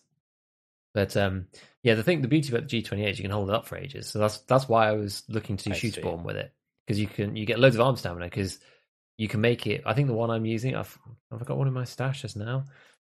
I think it was like maybe it was under 4 kilos or something. Like most of them I've taken the stocks off and stuff. Yeah, I don't have one to hand, but I think you could build one that was about 3.9 kilos before you added like the optics and stuff, but it was a lot lighter than some of the other guns in that caliber, which is kind of cool. Potential alternative. Yeah, I didn't know that. Yeah. Really light gun. Cool. So yeah, that's Taki. That's what I've been up to. Still got these quests to do. Slowly working through it. Had some sick plays on Interchange. People accusing me of becoming Interchange main. Never. But I've had some fun plays. I've had some fun plays. Yeah, give it some time. I've like quite a few of the raids. I've had like 2 kills, 1 kill, 2 kills, 1 kill. Like, it's been going alright, honestly. It's been going a lot better than I thought it would. So at least there's that. But yes, you have been playing Marauders in the Cycle. Tell me. I'm interested. I want to hear your experience now after playing it. Going back to Tarkov, I was thinking about it a bit, like DMZ mode being announced, then like going back into it and playing it again after thinking about it so much. What's it been like? Yeah. I haven't played a lot of Marauders. That game definitely needs more time in the oven. Like, it's definitely early access. Mm-hmm. Like, it has the same Tarkov issues where, like, this is like pre-Steam audio where you know. Directional audio isn't great. There is no difference when they're above you or below you. You just hear running, and the maps have verticality to them.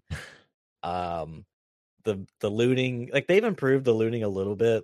But I still got like a bug where I'm putting stuff inside a rig, and then like items are stacking on top of the same cell, and I can't take them out, and it's just like, okay, well this is bugged. And then I realize I can't put the rig in your backpack. I don't know why. I'm like, okay, well now I have to just wear this guy's crappy rig, and because it's damaged and messed up, and get rid of my good rig, and I can't put my good rig in the back. I don't understand the looting.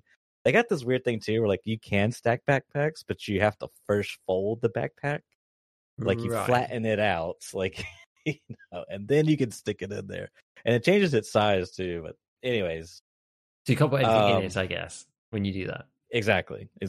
Yeah, that's the catch. It's I don't know. It's kind of I'm like interested in it just because I kind of like the World War II era guns as well. Like I'm kind of biased in that aspect. And the space combat, I haven't really got to explore a lot of that. Like it's kind of interesting to me. Like every time I try to do it, I just suck. I end up like I'll shoot this guy's Like, yeah, exactly. No, seriously. And I'll end up like shooting the guy's spaceship and like, maybe I win the spaceship battle. But like how it works is like once their spaceship's like damaged, then you start taking damage once your spaceship continues to get damaged. You know what I mean? It's almost like as if you have a spaceship health bar. Once it reaches 0, then the cannons firing on the spaceship start damaging you, the player. So then the player has to exit, and he has 2 options. One, he can try to repair his spaceship, right? He can go down, you go to the engine room, you grab the fire extinguisher, and you start shooting the engine with the fire extinguisher, and it heals the engine. You just got like a little health bar you can see on the engine screen, or the part. It's part of the actual engine, but which is kind of cool because like if you have like a big crew, you could have like someone mounting the gun, someone flying the spaceship, someone like healing the engine. Like that's kind of cool. It's like a whole different side to like, because it's built to defend because how it works is like, I guess I should explain how it works for people that aren't familiar with it or never seen it. But it's like Tarkov, right? You got traders, there's a map you load in, but you start out in the spaceship in space. In the center of the map, there's the actual raid, if you will, and that's like where you play like a regular Tarkov raid. So you fly into the space station, you land in, you're inside this, prison or whatever, and there's loot, and you loot it, and you extract, and then you go back into your spaceship, and then you got to find a little like futuristic gate hyperspeed thing that you fly into that sends you off back to your hideout or whatever. But there's this whole like space combat side of like breaching other people's ships and like taking over their ships and stuff. And then does that kind of happen like between the raid and the extract or something, or like when does the space bit happen? At the start of the raid, because that's like the you spawned in the raid. Everyone's spaceship spawns around the space. Okay, yeah. And in the center, there's the raid. So this is like the entrance into the raid. So like, you could fight people as you're going in, but you get in, then you're inside the spaceship. Now it's time to loot and fight with your guns, and you take all the loot out back to your spaceship, and you got to leave to the extract. But this is like the interesting part, because like you could technically never go inside the raid and just play the whole space combat side of the game. You know what I mean? Yeah, you just basically exit camp everybody leaving. Basically. I mean, basically. But it's interesting because you have like you can board them, like they could board you, and like you have different spaceships you can buy and like different upgrades you can put on like missiles and all this. That whole side has me interested. Like it's kind of gimmicky, but I like their like spin on it. But otherwise it's pretty much Tarkov. There is no like fleet, there is no secure container. It's pretty much Tarkov though, in a nutshell. Now the cycle, we played it last year, I think, or was it last year? Might have even been that long ago. Might have been this year even, but yeah, a while ago anyway, many months ago. Yeah, I think it was this year, and we talked about it a little bit, but I don't know, I didn't really pick it back up because I think by the time like Tarkov was wiping or something, so it's time for Tarkov. And we were kind of in flow, weren't we? Yeah. And so anyways, I visited again with a friend, Salty Mayo, and it's kind of the same, really. They've definitely like polished up some things. Like now they got all their like, because the game's free to play and everything's like monetized by 2 things. One is like microtransactions, so like skins and stuff. And then what I call sanctioned RMT, which is like their starter packs, if you will. It's kind of like EOD and like, prepare to die, all that stuff. Mm-hmm. But it's a little bit different in that it's purely just gear. Right. And I was looking at it the other day, like it's on sale, but like there's one like the S tier, or like the highest tier you can get is like $95 or something. And you get like 2 green helmets, 2 green armors, or like 2 blue backpacks, 2 blue armors, 2 blue helmets, like a couple different green guns. Like it's like I said, sanctioned RMT. Yeah. You just get gear. But interesting enough, you can buy each individual pack and get each upgrade every wipe. Like you just get all the gear, So you and do you have to buy it each time? Like each wipe, no. you have to pay for it or not? No. Oh, interesting. So like you could, in theory, you could spend like almost $200, and have like all this like gear. I don't. That's probably my least favorite part about it.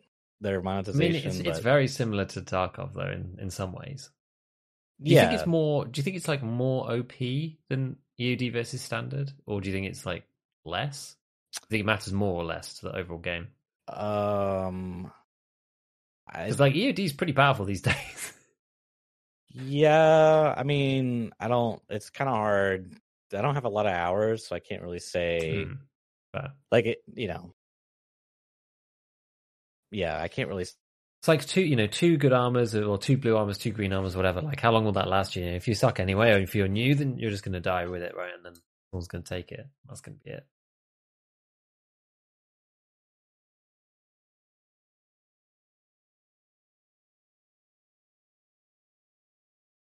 We're having some signal issues. What's happened here? What has happened here? I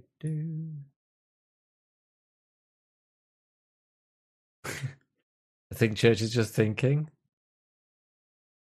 Ruh-roh. What's happened to Church?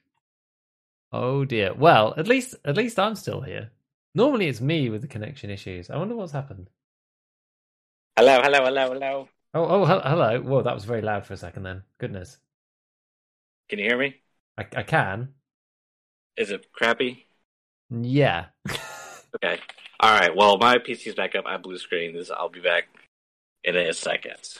Okay. All right. All good. Funny. You know, it's interesting actually that Church had a blue screen there because I had a blue screen earlier. I managed to put my PC. I've never had a blue screen on Windows 10, and I managed to have one the other day because I had Premiere Pro running for video editing, and I had Tarkov running in the background in a raid, and I had OBS open for doing video capture stuff. And I tried to edit part of a video that I was working on in Premiere whilst everything else was running simultaneously. And it was like video interface, like GPU error or something crashed and restarted everything. It has been lagging a bit recently. I was like, oh, it's kind of lagging when I try and do all these like video graphic things all simultaneously. But I finally took it one step too far. Okay. Are you back? I can hear you. Don't quite have all the right. cam. Let me see if I can. Okay, yeah, let me start off OBS. I forgot. I think chat was laughing at your thinking face. It looked like you were just thinking, just like paused, just thinking, yes. What to say? The cycle. Yeah. It's better than last time. I think last time I was monologuing for like 2 minutes before I noticed that you weren't actually there, which didn't reflect very well on me. I don't know what's wrong. This is the second. Anyways. All right. So back on topic. Why is it no, it's not. Why isn't the camera working? Why is everything break? The grey box of Church. Okay, let's try restarting OBS. Something I could think of. Okay. Looks good. Yep, we're good now. Okay. So, should be good now. Perfect. Excellent. We are back. Okay. So yeah. I haven't put enough hours. I can't really say how important the gear is and whatnot, but anywho, they've made some tweaks like now because you upgrade your container and stash and your hideout and your passive income and all that stuff through the quarters, as they call it, which is the hideout essentially. And yes. Anywho, one thing that was like kind of like bothered me is outside of the RMT thing, which really doesn't matter. I mean, it's their game; they can do what they want. I'm playing a free game. You know, I'm not Mm-hmm. spending a penny as of right now, so I can't really complain. But as far as how they choose to monetize the stuff, anyways. But the quests, they've added new quests, so now there's actually like a storyline quest, Oh, like all cool. the different traders. Yeah, so you have like the main quest, and you have still have the side jobs that you unlock. But what I didn't like is I'm like locked, like it kind of holds your hand a little too much. I mean, it's like a good thing and a bad thing. But you have to like play the beginner map. You can't like Bright Sands, you know, the map that The one that we've all you played. played. Yeah. Bunch. Yeah. Because I was playing Mayo and he's already on like the second map, and I was like, yeah, it just feels kind of bad. Like he has to come to the crappy map with me. He doesn't have any quests on, and I got all the quests. But anywho, that was something that I didn't really like. I felt like there's a little too much hand holding, but at the same time, it's like kind of a good thing because you know, it helps new players, you know, not be so overwhelmed. Oh, which map shall I go to? You know, oh, I click this one, and they go to like the hardest map possible. You know, like Yeah. somehow miss the warning, extremely dangerous high tier PvP map or whatever. You know. Heaven forbid another extraction-based shooter might just give you a map screen and let you go wherever you want, and then have a difficulty labeling that has no bearing on anything other than the level of play. Right. I mean, heaven forbid someone would do that. Yeah. Yeah. But it's cool. They've added some new stuff. There's so one thing that you and I really liked about it was like the like things that like engage or entice interest, you know, the whole like putting the data drive inside the tower and have it like spin up and change colors and be really loud. They got this new thing where it's like a orbital mining thing, and it's like this like just on the map there's like a hole in the ground of like glowing lights coming out of it, and if you bring in this really heavy thing, you can like call in an orbital freaking mining drill that just like flies down from like the sky, and it's like super loud and like mines this like really rare stuff. Like it's like super, yeah, it's like, okay, that guy, like don't mess with that guy, you know, he's a Chad, you know. What I mean? Like, hello newbies, I am here to mine the most expensive resource. If you dare challenge me, you know. It's good. But yeah, I mean it's cool. It's definitely like the most approachable extraction based shooter right now, because it's just like very like simplified, you know. And pretty polished, Very which is always polished. the thing, right? It functioned pretty well right from day one. So Yeah. I mean that's like the advantage that they had is they took an existing IP and they converted it to the extraction shooter. So they didn't have to like develop new assets, like a ton of new assets, I should say. They could just like recycle some of the old stuff. And yeah, so they definitely had like an advantage on that side, which works, you know, I think it's working out pretty well for them. The other thing is like they have seasons instead of wipes, but it's basically wipes, and it's every 3 months. okay. And someone was talking about this in the video, and I can agree. I think they're like competing with the Tarkov wipe cycle, because like the wipe just happened like, I don't know, a few weeks ago. So it's like, you know, oh, They're I'm getting what, bored like of off cycle with Tarkov. the Tarkov wipe or You just something. like, right, you just switch back and forth, and maybe the hope is like eventually you'll just like, I'm done with Tarkov, and it's just like, I don't know, but it's kind of interesting how they're doing. I mean, I haven't looked at. I'm kind of curious what the Steam charts are at. Yeah, what's See kind of what. the driving force? Is the driving force to like get all of your quarters upgraded? Then is that what makes you want it? Like, what's the biggest pull, or is it moving up the tiers of I stuff? think it's just moving up the tiers. You know, having that. I mean, the main pull of these types of games, in my opinion, is the risk reward. Like that's why everyone plays, in my opinion. I mean, I guess anyone can have their own reason to play, but to me, that's like the appeal of the genre, right? It's like you go in, you know, and you loot stuff, you know, that helps you progress, and that's what sort of is like the risk factor because you can lose it when you die. But the reward is if you win, then you get to keep it, and it makes you more powerful. That's kind of the thing, right? So, and how they do it is because you basically have like straight out the gate, you can craft the highest tier armor in the Yeah, game. you just don't have the mats, do you? Right. But the mats, a lot of them you have to get off the AI. Hmm.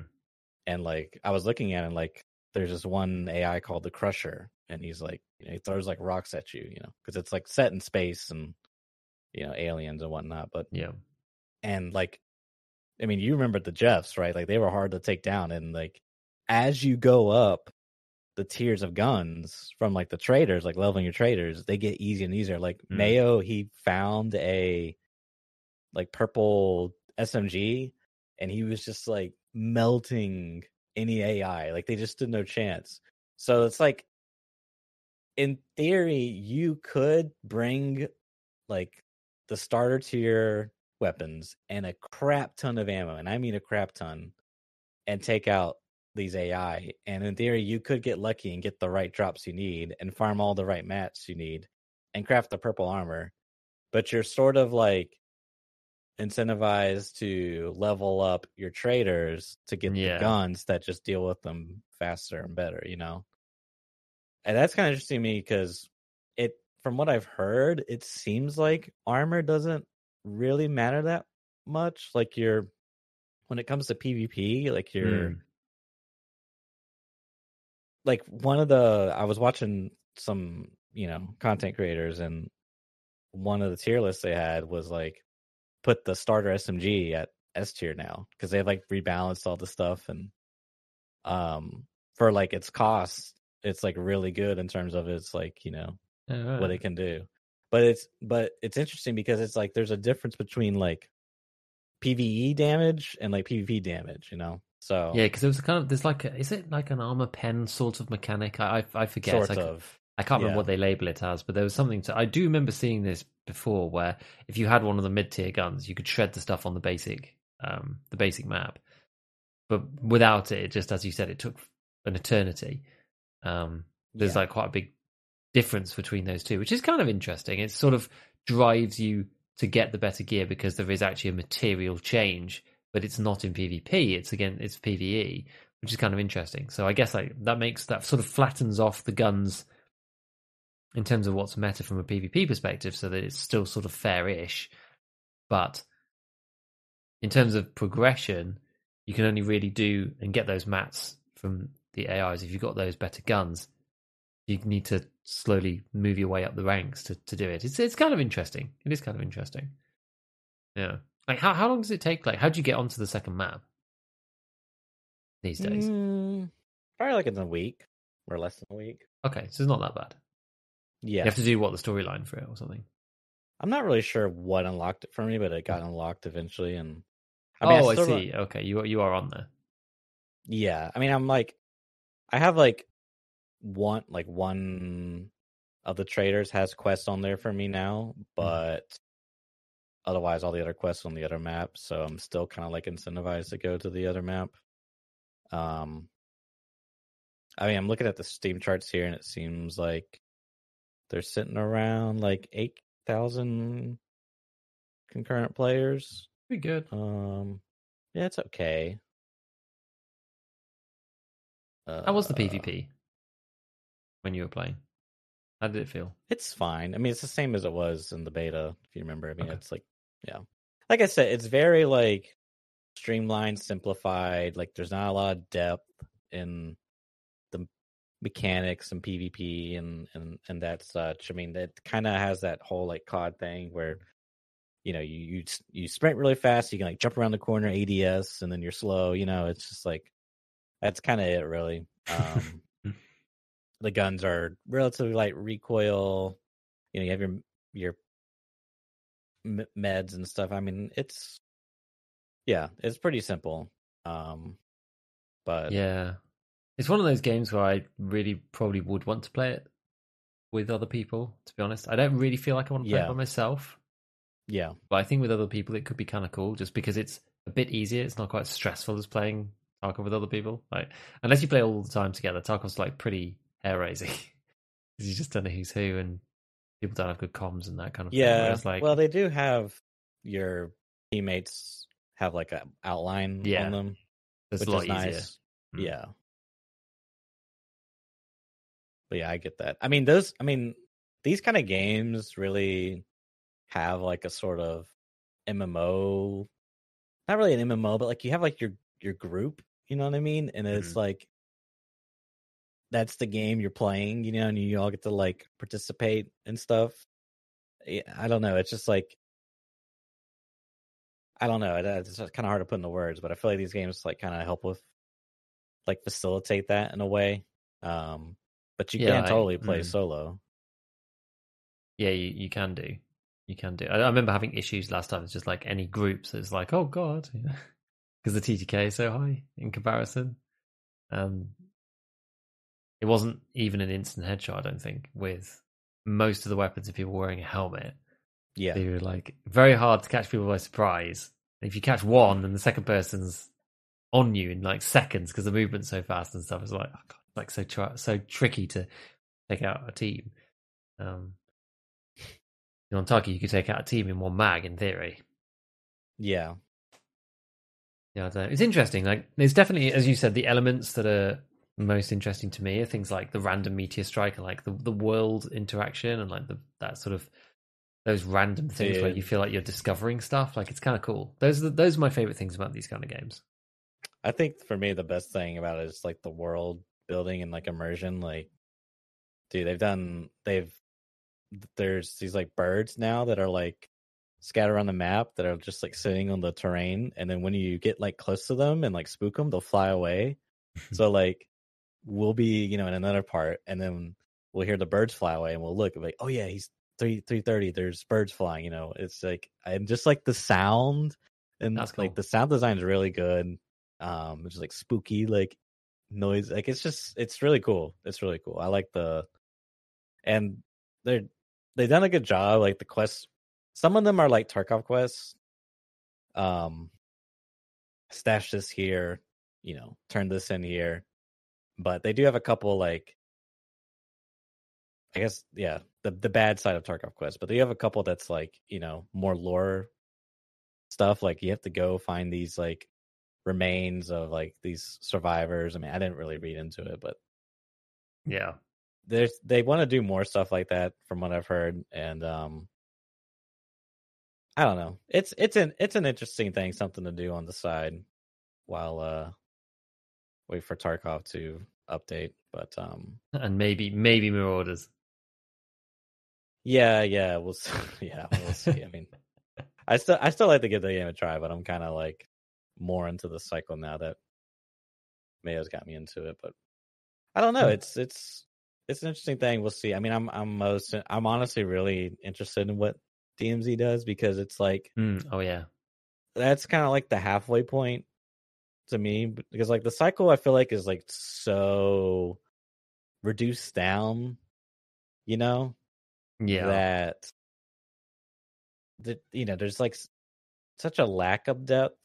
I mean, there is depth, but it's not quite like the Tarkov depth,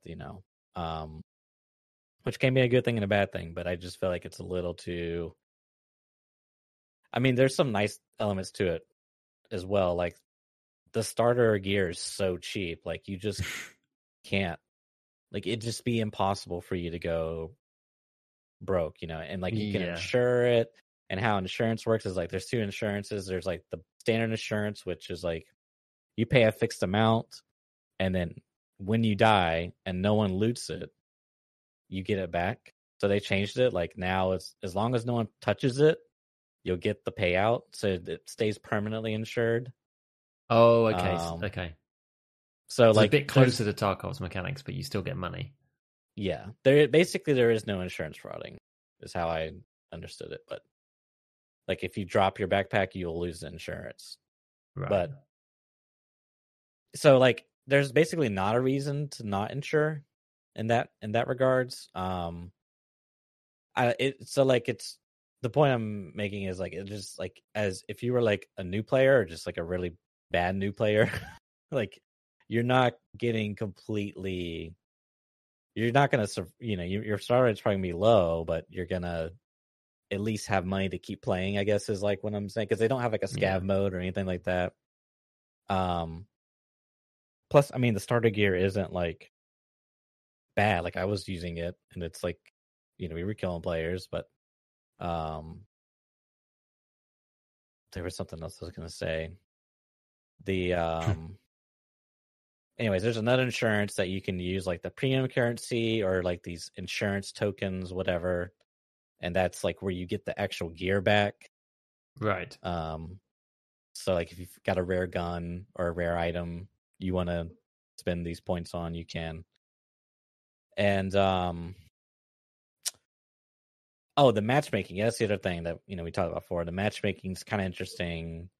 It's based off your like how much loot is it still you like that? Yeah, extract. okay. Yeah. So, and I think it's like a mix between survival rate and loot.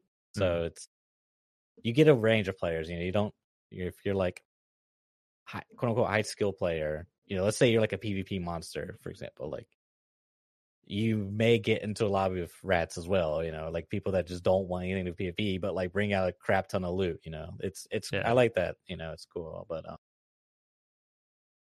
yeah, I mean, this is kind of just me just like monologuing about what Mayo's told me, but when you get caught hacking, you just get shadow bans, so you just play in other hacking lobbies. And like I haven't ran into any cheaters that I know of, like blatant cheaters, which is kind of cool. They solved RMT. There was an issue of RMT. People would just give them credits, Yeah. But the way they circumvented that is credits now have weight to them. So you can only bring so much in your butt. But you can like, I was like, hey, I got this one quest, I gotta find these 2 items. And he was like, oh, I'll bring him into you. I was like, wait, you can do that? He was like, yeah, dude, there's no found in raid. I was like, oh, that's right. That's right. It's just like Tarkov thing now. But so you can like trade items, but your secure container is like kind of small because it's based off weight. It used to be, I think in the beta it started at 5 and you could like the first upgrade you like double to 10. Bigger, which I thought was kind of like a little too much, but now it's like 5 to 7, so it's a little bit more lenient. But anyways, it's cool. But the point I was trying to get to is I feel like DMZ COD could be like the halfway point between like the Cycles approach, which is like very like stripped down, the core and like very approachable. Whereas Tarkov is like not super approachable, it's like kind of hard to get into, but there's a lot of depth and this and the other. I feel like possibly DMZ could be the halfway point.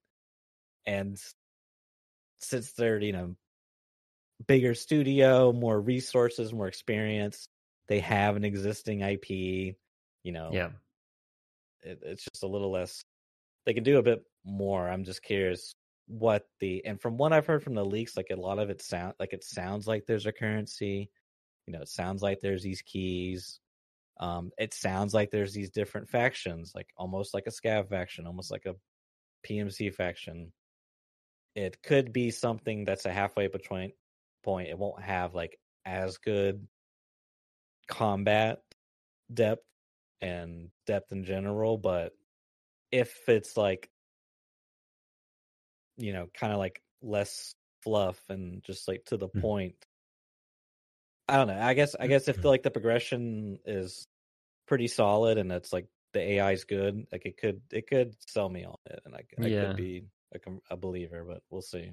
Exactly, we'll see. If there's some like really good, compelling like in-raid stuff you have to do, like go here and do this, and there's like sort of almost scripted things you have to go and do to complete, like go and grab the drive, put it in here, and some more like you can make complicated stuff in raid, which I think it sounds from the leaks a little bit like what they're doing, and they have the ability to do that because they've made a billions single player campaigns, so they know how to do scripted events and all this stuff is their bread and butter. So it could be easy for them to have this sort of like dynamic events across the map for all different types of missions, for all different types of players, and make it kind of interesting and actually feel dynamic because people are doing all sorts of different stuff. We'll see. I'm excited. I really want to give it a try. want to give it a Yeah. proper try for sure. Flip side, it could be complete dog doo. We'll all go back to Tarkov. Yeah. So. All right. Well, I think that's the cast for today. And yeah, Think so. thanks everyone for tuning in. We'll see you all next week. Catch you guys later.